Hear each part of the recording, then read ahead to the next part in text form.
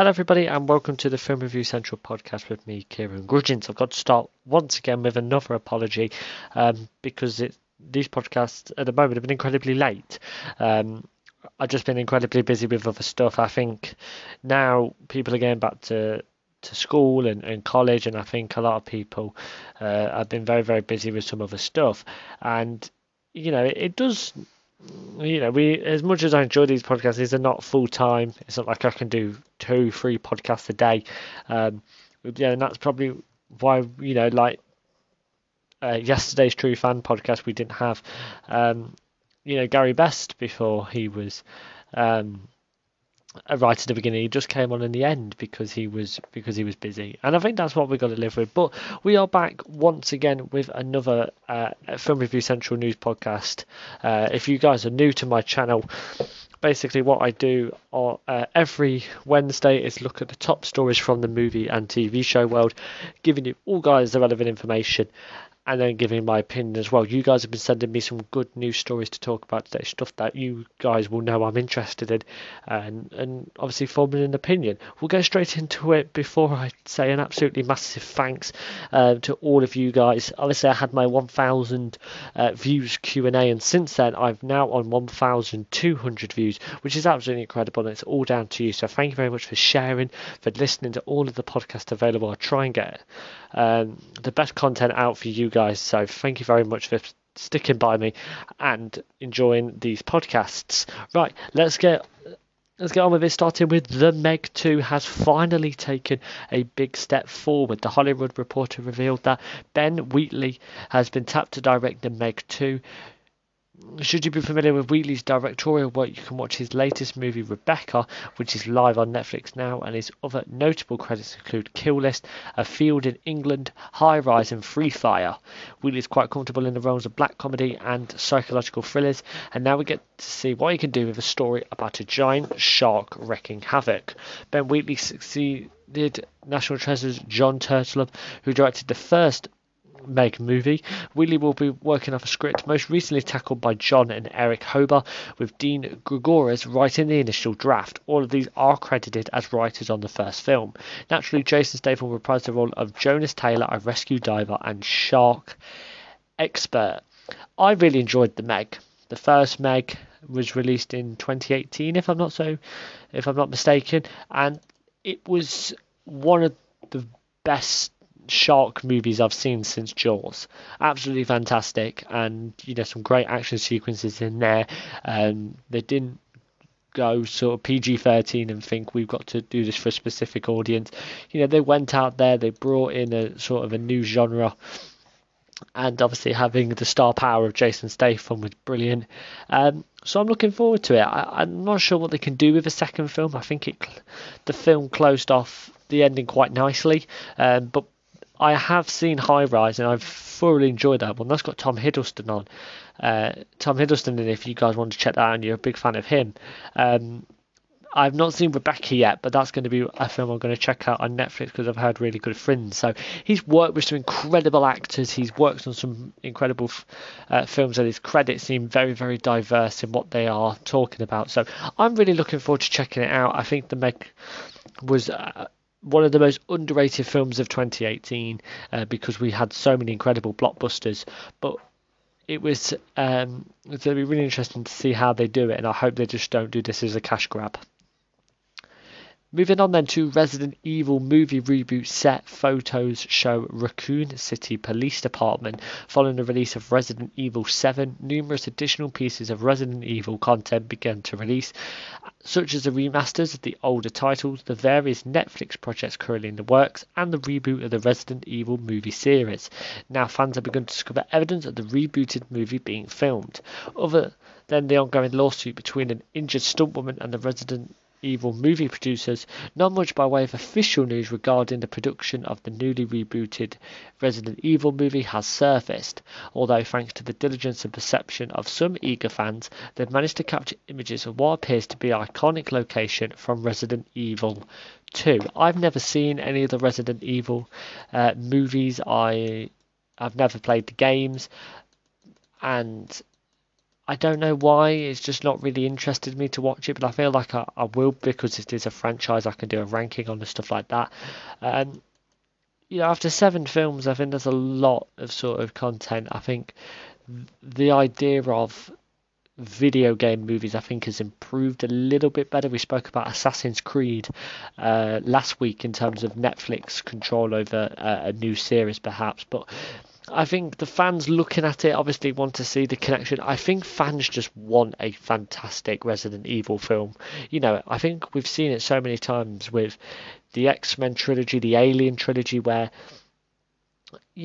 possibly going for a reboot, probably looking at an earlier time and a different um, sort of time zone within the continuity. Sometimes it can really positive work, but they have to move everything into it. They have to link it back to the main version. And if Raccoon City Police Department is that sort of link, then I think that's going to make fans happy. But I don't really know what else to say about it. Simply because I have not seen any of the Resident Evil films, but I will make sure to watch them, because it's that simple reason of people obviously talking about them. 7 films are a lot of films to make in one series and continue the overarching story. So I'm really looking forward to checking them out. But it's nice that fans of this can feel like they are getting a continuity about a series that they enjoy. Ray Porter hopes to play Darkseid in future films. We're still a long way off from seeing Zack Snyder's Justice League, but there already exists speculation about Zack Snyder's Justice League Part 2. Hopefully it's a little bit more simple of getting to audiences than the first one, of course. Well, Ray Porter, who plays Darkseid in Snyder's Cut, has stoked the flames somewhat during an interview with Greek House Show, in which the actor expressed his desire to return as the series' big bad in future films. He said, "I hope so. I would like that. I would love to see that, and obviously I would hope that whoever does that will have me along for the ride. Yeah, I would love to see a continuation of it, and honestly, I personally would love to see a continuation of Zack's story. So yes, I really hope so. That would be great. I've not heard anything about it, but hope." This is again another story which I don't really know whether I have a lot to talk about, because I've not seen Justice League, Zack Snyder's version. Obviously, we're seeing so many bads, which I commented last week about how the Joker and Deathstroke sort of having more scenes in his version. This Justice League seems to be a celebration of everything that we've had from the DCEU so far. They're literally chucking any character into this film, and I really hope that they link it all together. I think I'm not as looking forward to as other people. I have spoke to a lot of people who are counting down the days. I will watch it, of course I will, because it's a superhero film. But I think I have at the moment, I think I have more worries than most, because of the amount of villains we're seeing, the amount of people wanting to see something else. Let's just see how Zack Snyder's Justice League goes on, because I really hope that it is a success. I like Zack Snyder's films. I think he has a great eye for superhero films and really understands DC sort of genres and how they're mixing other genres in with superhero films.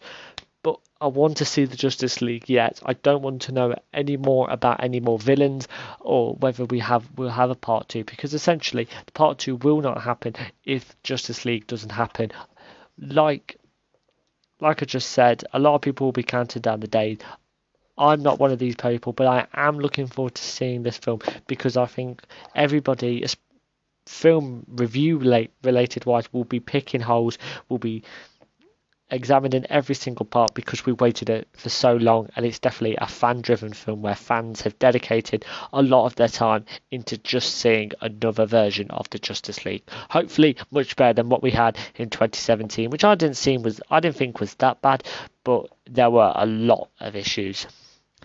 Ron has moving into a Star Wars story. Then we've not had a Star Wars story on the Film Review Central in a while, and we're seeing that Ron Howard says Solo 2 is still a possibility. A sequel for Solo, a Star Wars story that was released in May of 2018, could still happen. Following the success of Gareth Edwards' Rogue One, Disney and Lucasfilm moved forward with their second anthology movie that give Han Solo a definitive backstory.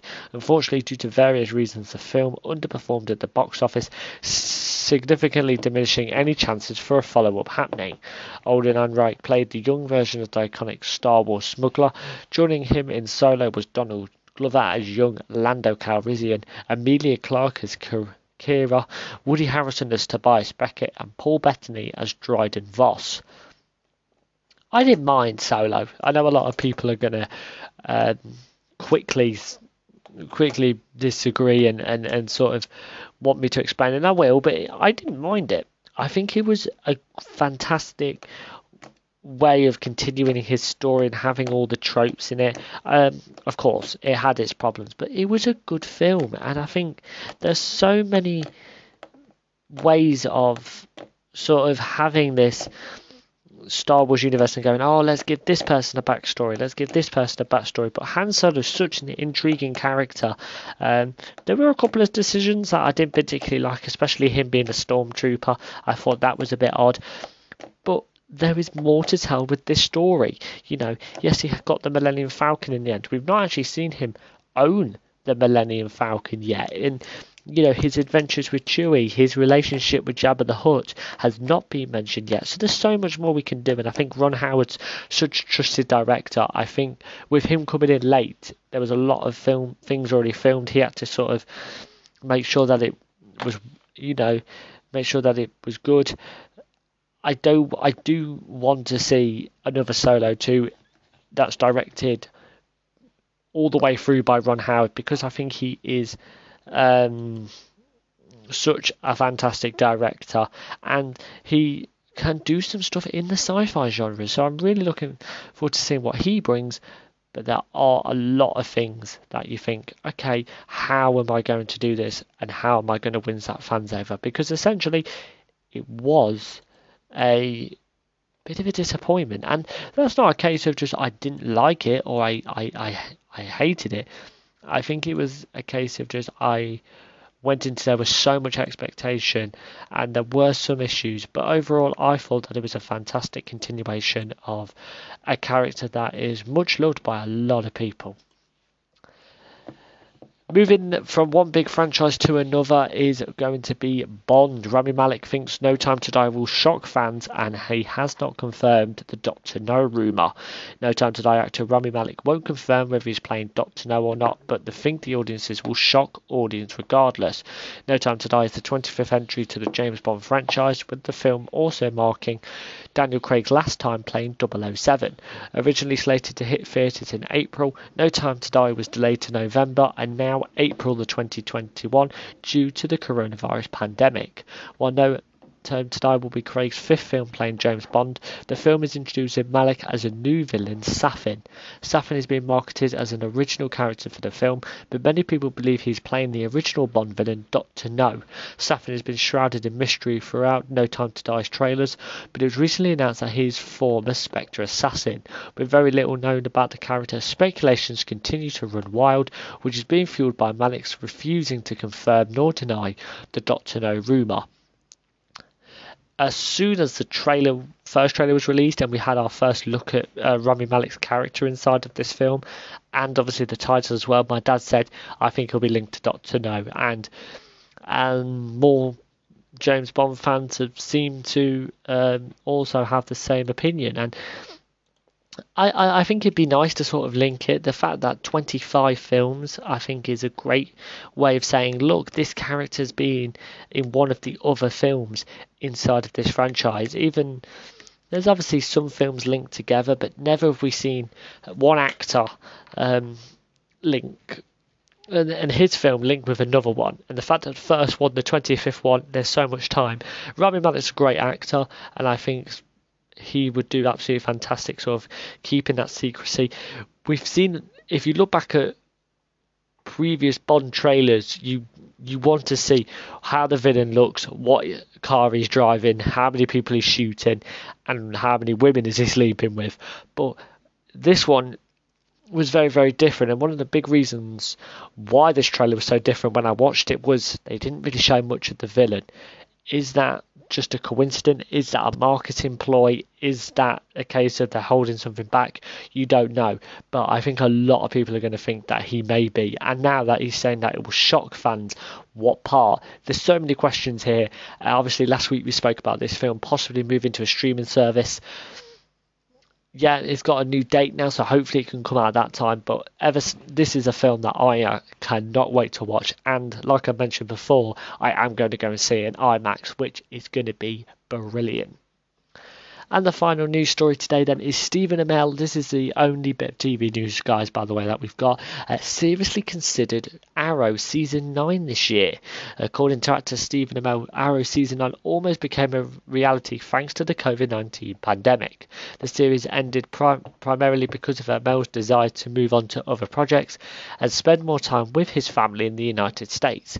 When Arrow premiered in the fall of 2012, few could have predicted the show's influence on modern television. Stephen Amell played Oliver Queen, who dedicated his life to fighting the evil his family had held premature, taking on the Arrow moniker. Arrow's success spawned a host of superhero shows, both direct spin-offs like The Flash and spiritual peers like Supergirl, which eventually joined together in a shared reality dubbed the Arrowverse. The character's heroic deeds culminated in Crisis on Infinite Earths, a 5-part epic that established every DC comic television and film adaptation as part of the Arrowverse. It also served as a send-off for Stephen Amell's Oliver Queen and Arrow, as Green Arrow sacrificed himself to save all reality. Now, many of you guys who have been a massive fan of this channel, you guys will know that I'm working through the Arrowverse. I am currently on Arrow Season 6, Flash Season 4 and Season 3 of both Supergirl and Legends of Tomorrow. And I'm enjoying it. I wouldn't be reviewing the shows, watching the shows, hopefully getting some podcasts with some rankings. And that's what I want to do.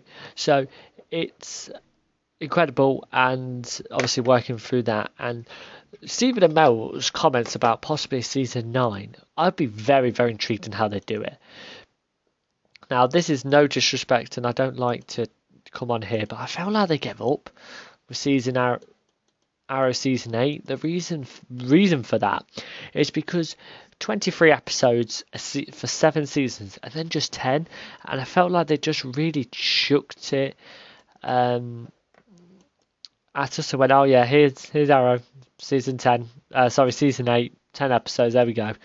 And I think that was just such a sort of a quick, okay, all right, well, it's done, and in many, many ways, I think I'd be intrigued to see what would happen. But we're hearing so many stories now about who's going to be the central figure. I do think it's going to be Flash, a Season 7.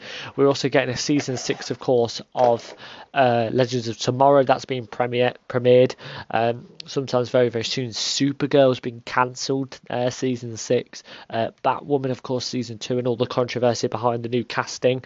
Flash Season 7, there's been no really big concerns.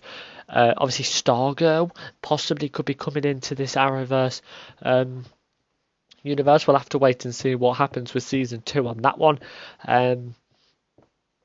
Superman and Lois, of course, a new show. So I think there are so many positives and negatives. I think if there was a Season 9, how would it work? If there was a Season 9 and it only consists of a couple of episodes, will it be worth it? Could we see him returning back and saying, no, he's not died, he's back? Possibly. That will really be helpful. However, I think it's a little bit like MCU, where with Iron Man and Captain America dying now, when they announced all their new films, it was experimental. None of them films in the MCU's Phase 4, apart from Thor and Doctor Strange, and possibly Black Panther 2, but of course there's so many doubts about that film following the sad death of Chadwick Boseman. There's not really any big hitters. If you look now, the big culmination, you're going to want to see new characters. Black Lightning, I want to see more of him. And just new characters coming in. And having that ability to say, look, the main character's gone, the poster boy for the franchise has gone. Let's see who else we can bring in now. And I think there's so many positives and negatives to this story.